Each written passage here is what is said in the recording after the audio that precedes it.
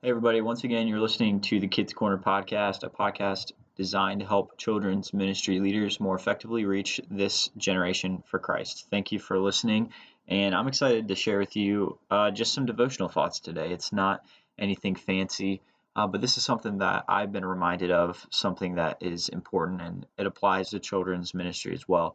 I'm in your shoes, and you're in mine, and you understand what it's like to try to lead a children's ministry, and it's not always easy.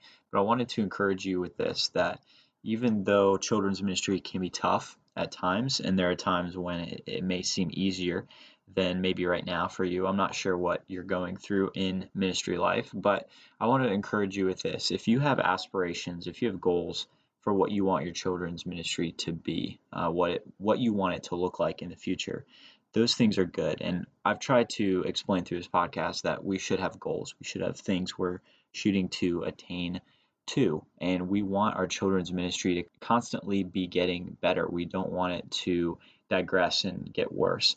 So it's good to constantly be trying to improve things and make things better in your children's ministry. That's a good desire.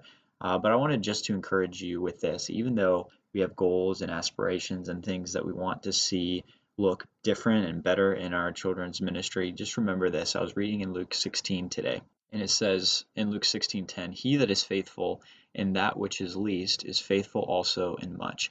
And he that is unjust in the least is unjust also in much." So, what is Jesus saying? Well, he's saying that we need to be faithful in the little things. If we want to see God do big, amazing things in our children's ministries, we have to be faithful in the small things as well. Sometimes that means the dirty work. Sometimes that just means those little details that we hate. We just want to see the big picture. We want to see God do amazing things and save kids. Well, if we want to see God do those big things, we need to be faithful in doing those little things well, the things that nobody sees, the things that we don't get recognition for.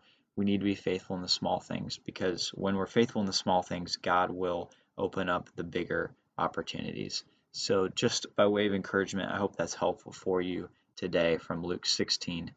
Thank you for listening. We'll see you next week.